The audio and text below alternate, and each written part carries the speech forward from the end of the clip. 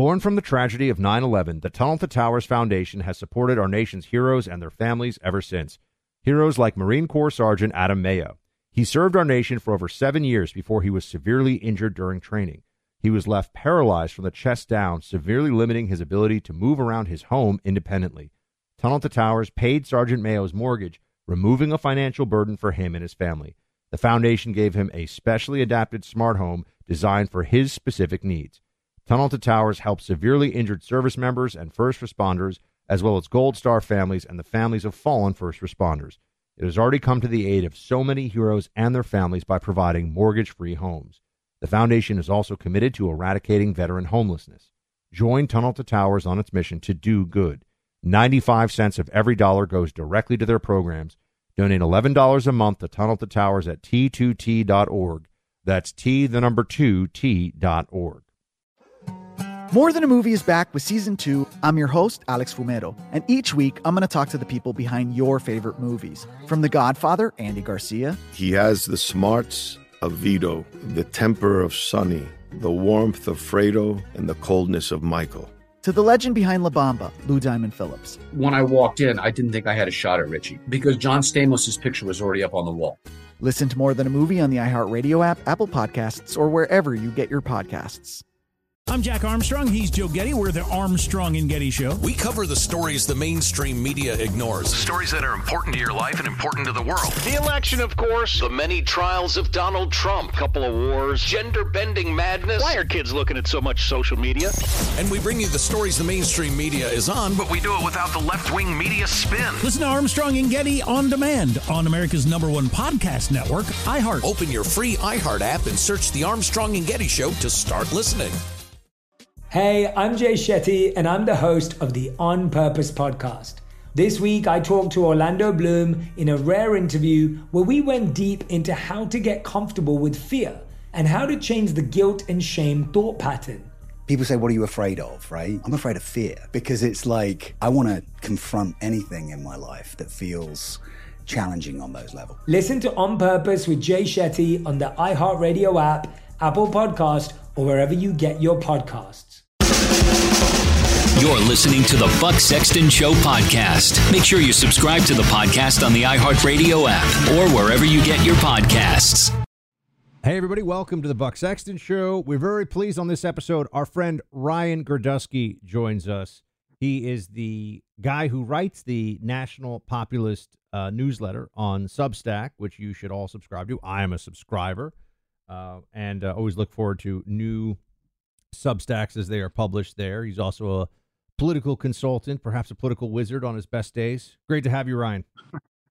Thanks for having me. So let's start with American voter in 2024. You crunched the numbers. You looked at the data. It's about to get real, right? We got a Republican debate coming up soon. It's going to be the primaries. Before we know it, people are going to be casting ballots. What do folks need to know about how 2024 is shaping up by the numbers so far?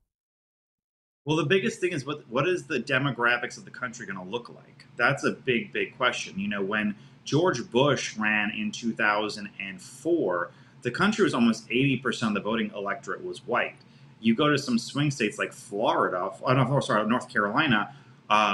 North Carolina was a biracial state. It was just black and whites. I mean, people who are not black, not white, were less than 2% of the voting population.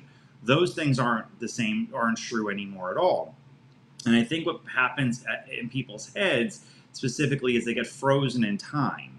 You know, the population of voters who will be millennials and Zoomers will be up substantially. There were basically no Zoomers there were none at all in 16, and there were very few in 2020. There'll be substantially millions more in 2024.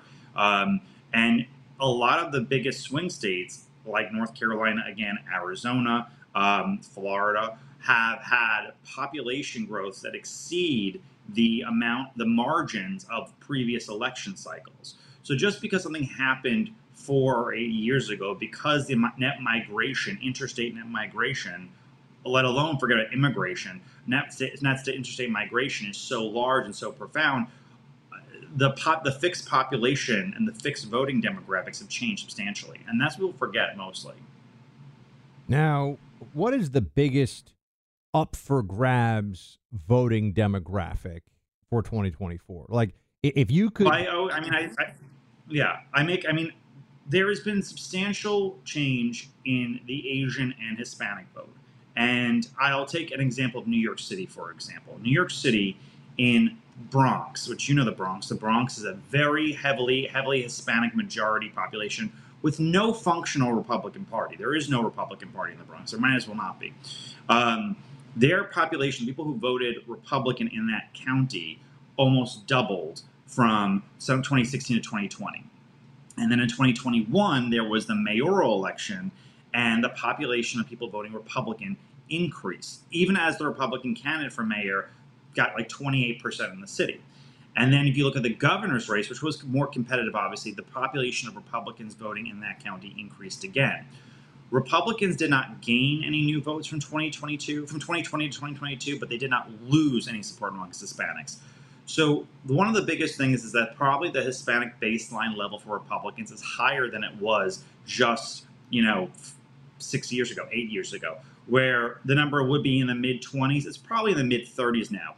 A great candidate, a great campaign, you could probably get into the low 40s, which is good, but you have to remember a lot of Hispanics live in places that are not competitive. California, Illinois, New York, New Jersey.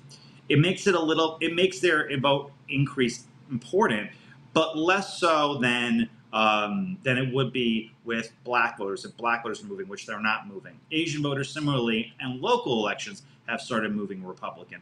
I don't know if that will carry to federal elections. This is different issues, but certainly on crime and a number of issues, Republican voters, and I take it back to New York City, Republican Asian voters moved 50 points right from 2018 to 2022, and especially in Chinatown, Brooklyn, and Chinatown and Queens.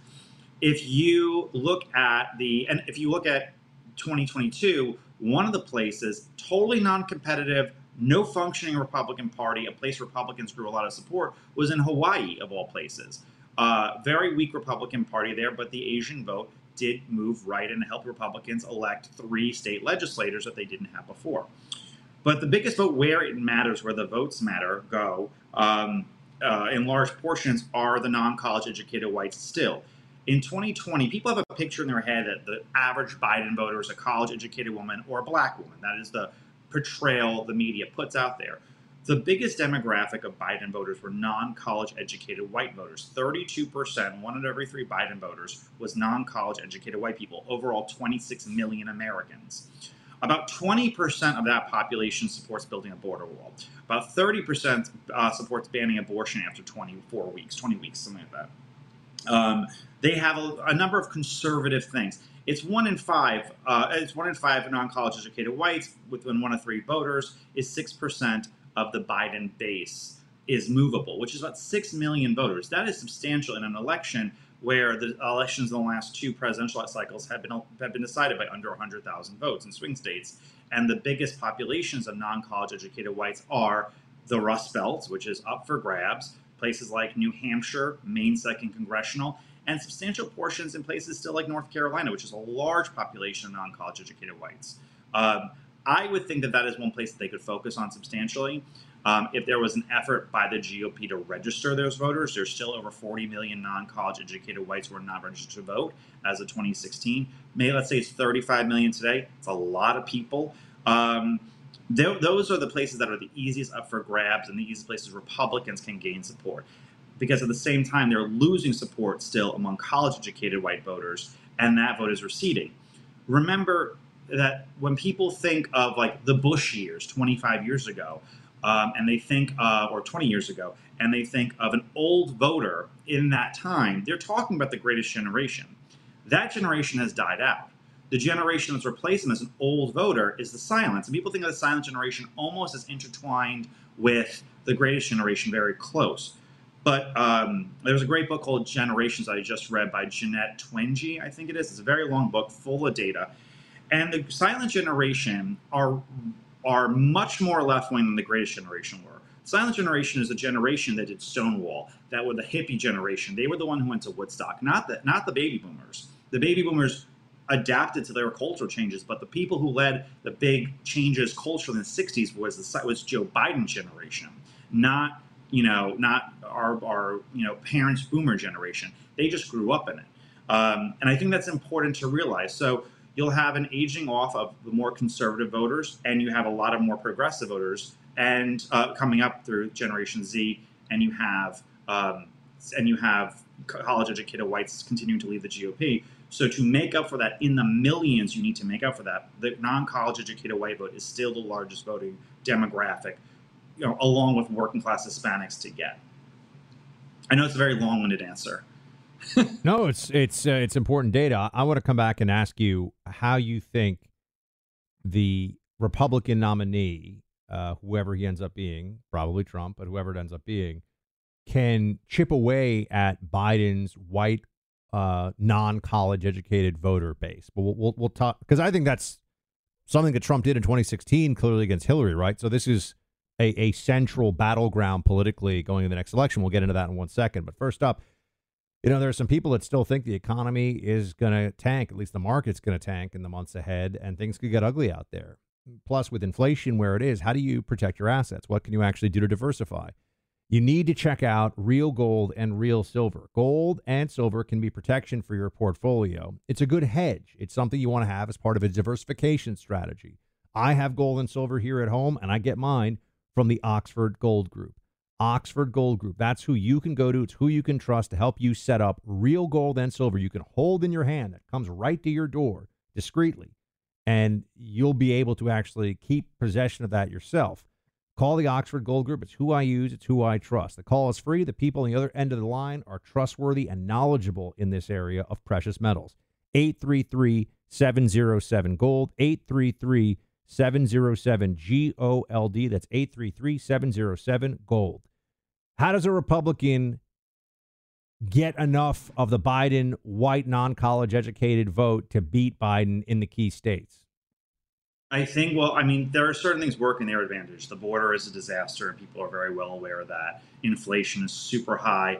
I read a CNN headline, although I did not read the article, admittedly, that average prices are up $800 from 2 years ago for the average household monthly items. And that would be a very, very big thing. I spoke to a Biden voter who is someone I know not super well, but she started bringing up politics, and she said, I'll just deal with the mean tweets. I'm going to vote for Trump. Non-college educated, white working class woman, single woman, even though she's pro-choice and all the rest of it. So the economy is working in their favor for sure. I think a linchpin for a lot of people who are working class that Republicans have failed to address in a meaningful way is healthcare. I think that there's a big, big, big loophole. I don't really know the Republican healthcare plan of any major candidate. I don't think that there is a way that they have addressed that succinctly that people understand. Using terms like free market, let the free market decide, means we'll see how it goes, we'll wing it. Things like trying to bring up accessibility, prices, and costs are really where the major factors are. So if we don't want an alternative of socialized medicine, and there's a lot of pitfalls to it, what are we going to do to make healthcare more affordable and a better option for people who, they're living paycheck by paycheck? I know from my personal health insurance that I pay out of my company is like $1,200 a month. I don't really know a lot of people who be able, if they have a family of four, and the company doesn't pay for all of it, it's in the thousands a month. And I don't know a lot of people who could sit there and do it. So, or they either get Obamacare or crappy healthcare, or they just settle for no healthcare. So I think that's a major, major focal point that the Republicans have failed to address, and I think that it's a major issue within the GOP. If you look at I'm going to have to jump in because otherwise you're telling us brilliant stuff. But does anyone on the GOP side have a healthcare platform yet that they have articulated? Does that even? If you ask me right now, I do this for a living. I'm not aware of it. I don't know. I've never heard of one. I mean, rallying against Obamacare was very effective when Obamacare was new. It's kind of settled in. When Republicans give standard answers like the free market, that doesn't mean anything to a lot of people, and it's a scary idea. You're just not going to have health care, and then eventually the corporations who you kind of feel have hurt you over the past with health care are going to screw you over again. And I think that's why we're probably, this is not a prediction, but this is just where the public is going. They're going to get closer and closer towards a socialized healthcare thing, at least for probably emergency care. J.D. Vance is out there as a Republican, and he was talking about trying to make at least healthcare for baby deliveries free. I just think that this is going to be the natural movement of of most voters over time. And I think that this is a major hiccup. But I said before about perception. Can I ask you a question? How do we make healthcare? I mean, because I agree that's been the trajectory. How do we handle making healthcare free when we're setting up refugee camps for illegals in New York City and other places? You know what I mean? How are we going to do this? Yeah, that's a great question. You can't. I mean, not without bankrupting the system. And these cities and states are already going bankrupt. There was a great article, by the way, totally side note, in The City, which is a good publication about New York City, but it's a total left wing. Everyone's a liberal. And their article was like, because they have the city council elections this year in New York, and they said city council candidates sound more and more like Republicans on immigration and migrants. So it was just very, very how when it's happening in their backyard, all of a sudden everyone is, Joe Arpaio. Not really that much, not that extent, but they're definitely more hawkish on immigration than they were. But yeah, you can't. I mean, everyone acknowledges you can't have a welfare system and have open borders. Joe Biden famously, which I don't know why Republicans did not pounce on greater, in 2020 sat there and said he wanted free health care for illegal aliens. I mean, that's the magnet bringing them all over. I don't, if you can have an economic argument on migration issues, the reason that a big part of the reason we don't have affordable housing in this country is because everybody wants to live in the same 25 metropolitan areas. No one wants to live in the Nevada desert. They don't want to. They don't want to live in Wyoming. They don't want to live in northern New Hampshire. They want to live in the same 25 metro areas that everybody else wants to live in.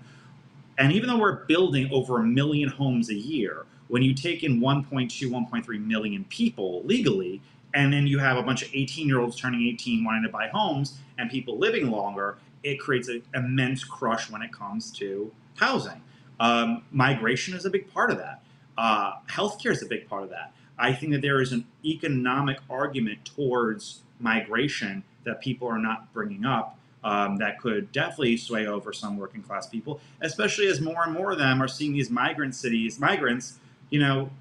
crunching the numbers in local towns. Massachusetts declared a state of emergency over migration, and they're only spending $50 million, I think, a month right now. New York City is spending $12 billion in the next 2 years. $1 in $10 is going to migrants in New York City's budget.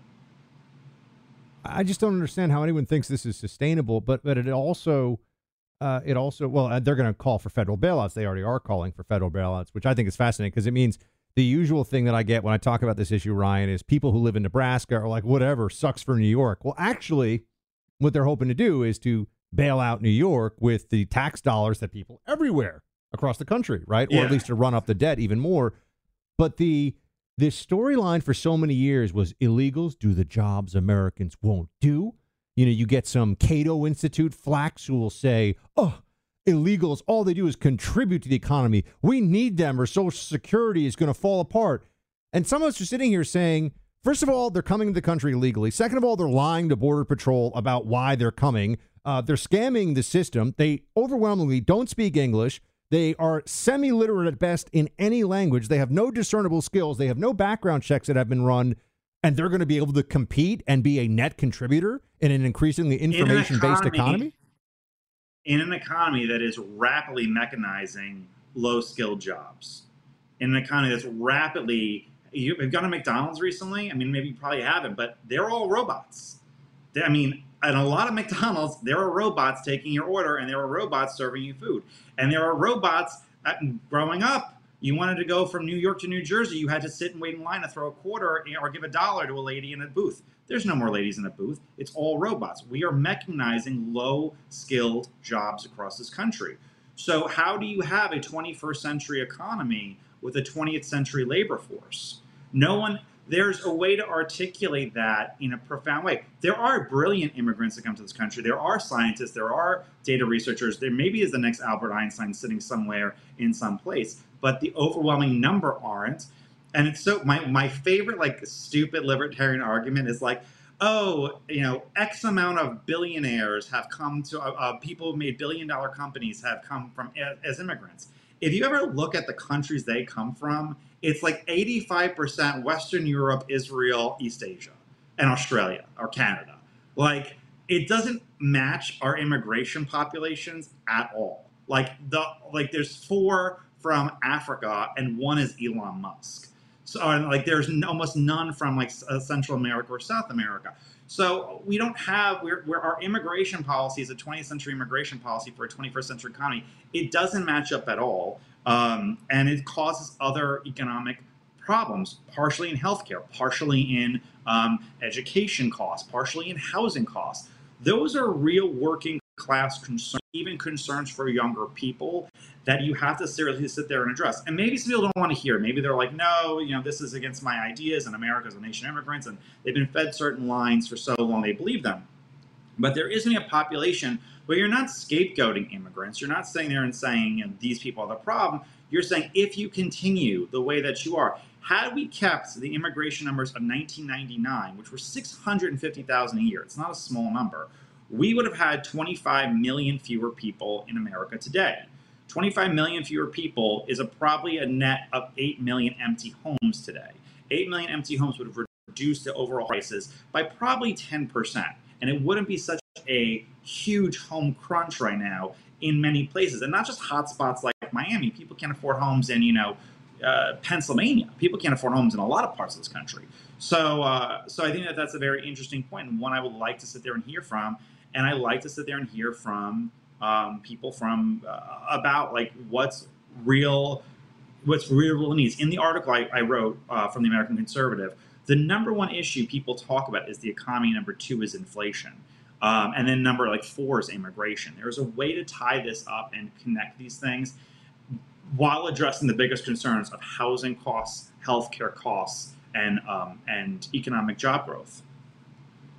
I want to ask you about this RFK phenomenon, to the degree that it is a phenomenon, and whether I knew you were but it's real. Right. Well, we'll talk about this in just a second, because the only people I ever hear talking about RFK are Trump voting Republicans. That is just my experience. The only people I have ever heard bring him up anywhere on TV, anywhere else, pretty much is. And when I say bring him up, like talk about him as a serious political force, people will cover him in the news, but we're going to get Gavin Newsom. And we're going to get to this in one second. The artificial intelligence gold rush could soon be creating wealth for ambitious individuals understanding this technology. But while everyone is focusing on ChatGPT and AI stocks like NVIDIA, something incredible is happening less than 2 miles from ChatGPT's headquarters. For the past few months, engineers from Google and Microsoft have been working on a little-known crypto project that could revolutionize the AI industry. You have a chance to get on the ground floor for this project. You could turn $1,000 into a serious nest egg. All this information comes from Tika Tiwari, the man who picked the top crypto 6 years in a row. Go to AIcoin2023.com to sign up for this free event. That's AIcoin2023.com. Paid for by Palm Beach Research Group. RFK Jr., Gavin Newsom is going to take over for Biden. Where does all this stuff stand? I want to pull my hair out, because I get people that not only do they think that's going to happen, they think I am silly for not recognizing that Joe Biden, it's almost 2020, like we're going to be in 2024 here in the blink of an eye, is just going to allow there to be a Democrat primary at the last minute because. It's not like there's an old joke in politics that every elected official from the dog catcher to the governor is going to be president. If Joe Biden was as vulnerable, there is no way in this world that Pritzker, the governor of Illinois, wouldn't seriously be considering a run. Gretchen Whitmer, governor of Michigan, wouldn't seriously be considering a run. Jared Polis, probably governor of Colorado, would seriously consider a run. Not to mention like the Cory Bookers and the people who just want to be president so badly, who are more of a joke. Also, and Bernie Sanders to a point too. They're all not. There would be no plausible way that they would all be sitting out of it and just let Gavin Newsom have it, because they all want to be president. So it's not that I don't think Joe Biden is vulnerable. I think he is vulnerable to a point, but if he drops out, it's going to be a mad rush. And also Kamala. It's America of 2023. We know how Democrats talk about race and identity. There is no way that they are going to just skip over the first half Asian, half black female vice president to give it to a white straight guy from California. It's not working. I've never heard, by the way, a Democrat ever talk about Gavin Newsom, ever. I've never heard of it. I've heard them talk about their fantasy people, the people they love, even Buttigieg. And people that Republicans roll their eyes at. I have never in my life heard one Democrat say, Gavin Newsom, he'd be a great, great president. So what happens there? Like, do you just think that Biden becomes the guy going forward, or that rather stays the guy going forward, and all this talk is just something that the pundits have? Because to me, why would you give up the incumbency to allow there to be some kind of a fight over this? 3D chess, Hunter's going to jail, yada, yada. Merrick Garland's happy. I mean, there's a lot of things that they talk about in relation to Hunter and Merrick Garland's, special, like, indictment of Hunter. Here's the bigger question. Would Joe Biden be in a better position to help his son as president or as not president? We all know the answer is as president. So if the conspiracy theory about Trump, not the conspiracy, but if the opinion about Trump is he's running for president so he doesn't go to jail, and there's an equal theory that Hunter should go to jail in a just world, and maybe there's a lot of merit to that, would Joe Biden be in a better position, or Joe Biden will be forced to retire because Hunter is going to jail? Would Joe be in a better position to help his son as president or not as president? The answer is as president. So it makes literally no sense in my calculation. And once again, I've said this to you on the radio, I think, you have till December 14th to qualify for the Democratic primaries. So, I mean, we have a few months. Maybe they'd all rush in the barn, and Joe has probably 100 days to decide then, and I want to retire, or I don't feel up to it, or, whatever. But you'd have 100 days. And after that point, it's the field will be who it is. And I don't see how how it's going to change. Also, the DNC would have to start doing debates and stuff like that, which aren't even on the schedule yet. It would be very, very, very difficult. And the person with the highest name ID going in that short of period of time is Kamala Harris. Whether people think that she's a joke, and I think that she's a joke as well, Democrats generally like her, and she has the highest name ID. So how do you think that all this prosecution of Trump stuff, do we have any indications about what this does to independent voters? Do they rally to Trump? Do they get kind of pushed away from Trump? Do we have any sense of this at all? Do you honestly believe that there is a woman sitting in the suburbs of Atlanta who voted for Trump in 16, couldn't take him for all the mean tweets in 20, and are going to look at this and say, give him a second chance. He has 80 indictments going on. I mean, and in what scenario does all of this pressure from the federal government make Trump act in a better light to those voters? I have a hard time seeing it. I think that you may have a lot of people who are on the lower tier of the ladder, of the economic ladder, who feel like, damn, he is like me. I would get screwed too. Maybe there is even some black voters or some Hispanic voters who feel this way, that they have been on the wrong side of the law and unfairly prosecuted.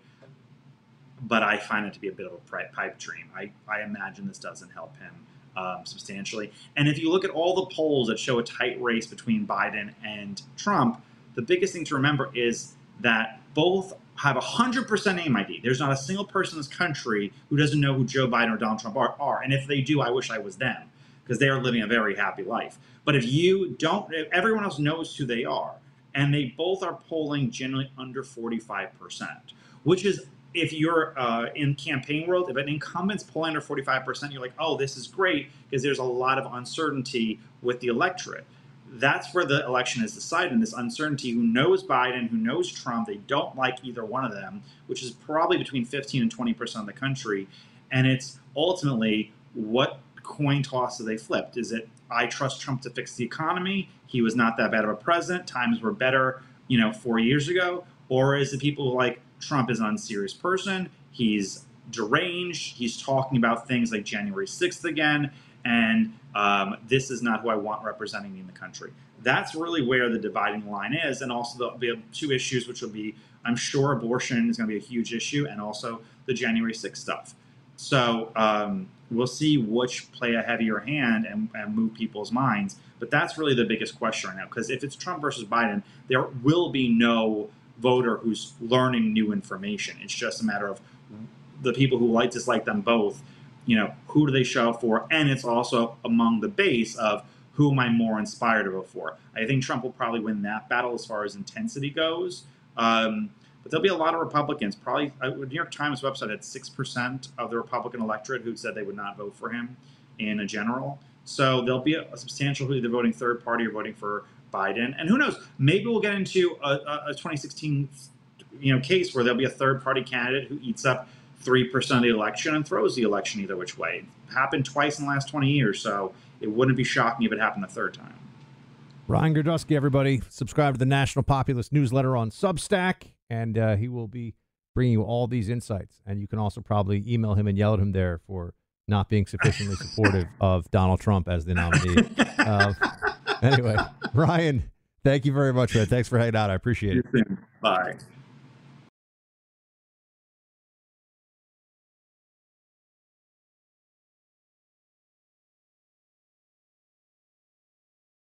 Born from the tragedy of 9/11, the Tunnel to Towers Foundation has supported our nation's heroes and their families ever since. Heroes like Marine Corps Sergeant Adam Mayo. He served our nation for over 7 years before he was severely injured during training. He was left paralyzed from the chest down, severely limiting his ability to move around his home independently. Tunnel to Towers paid Sergeant Mayo's mortgage, removing a financial burden for him and his family. The foundation gave him a specially adapted smart home designed for his specific needs. Tunnel to Towers helps severely injured service members and first responders, as well as Gold Star families and the families of fallen first responders. It has already come to the aid of so many heroes and their families by providing mortgage-free homes. The foundation is also committed to eradicating veteran homelessness. Join Tunnel to Towers on its mission to do good. 95 cents of every dollar goes directly to their programs. Donate $11 a month to Tunnel to Towers at T2T.org. That's T2T.org. More Than a Movie is back with Season 2. I'm your host, Alex Fumero, and each week I'm going to talk to the people behind your favorite movies. From The Godfather, Andy Garcia. He has the smarts of Vito, the temper of Sonny, the warmth of Fredo, and the coldness of Michael. To the legend behind La Bamba, Lou Diamond Phillips. When I walked in, I didn't think I had a shot at Richie because John Stamos' picture was already up on the wall. Listen to More Than a Movie on the iHeartRadio app, Apple Podcasts, or wherever you get your podcasts. I'm Jack Armstrong. He's Joe Getty. We're the Armstrong and Getty Show. We cover the stories the mainstream media ignores. Stories that are important to your life and important to the world. The election, of course. The many trials of Donald Trump. Couple of wars. Gender-bending madness. Why are kids looking at so much social media? And we bring you the stories the mainstream media is on, but we do it without the left-wing media spin. Listen to Armstrong and Getty on demand on America's #1 podcast network, iHeart. Open your free iHeart app and search The Armstrong and Getty Show to start listening. Hey, I'm Jay Shetty, and I'm the host of the On Purpose podcast. This week, I talked to Orlando Bloom in a rare interview where we went deep into how to get comfortable with fear and how to change the guilt and shame thought pattern. People say, what are you afraid of, right? I'm afraid of fear because it's like I want to confront anything in my life that feels challenging on those levels. Listen to On Purpose with Jay Shetty on the iHeartRadio app, Apple Podcast, or wherever you get your podcasts.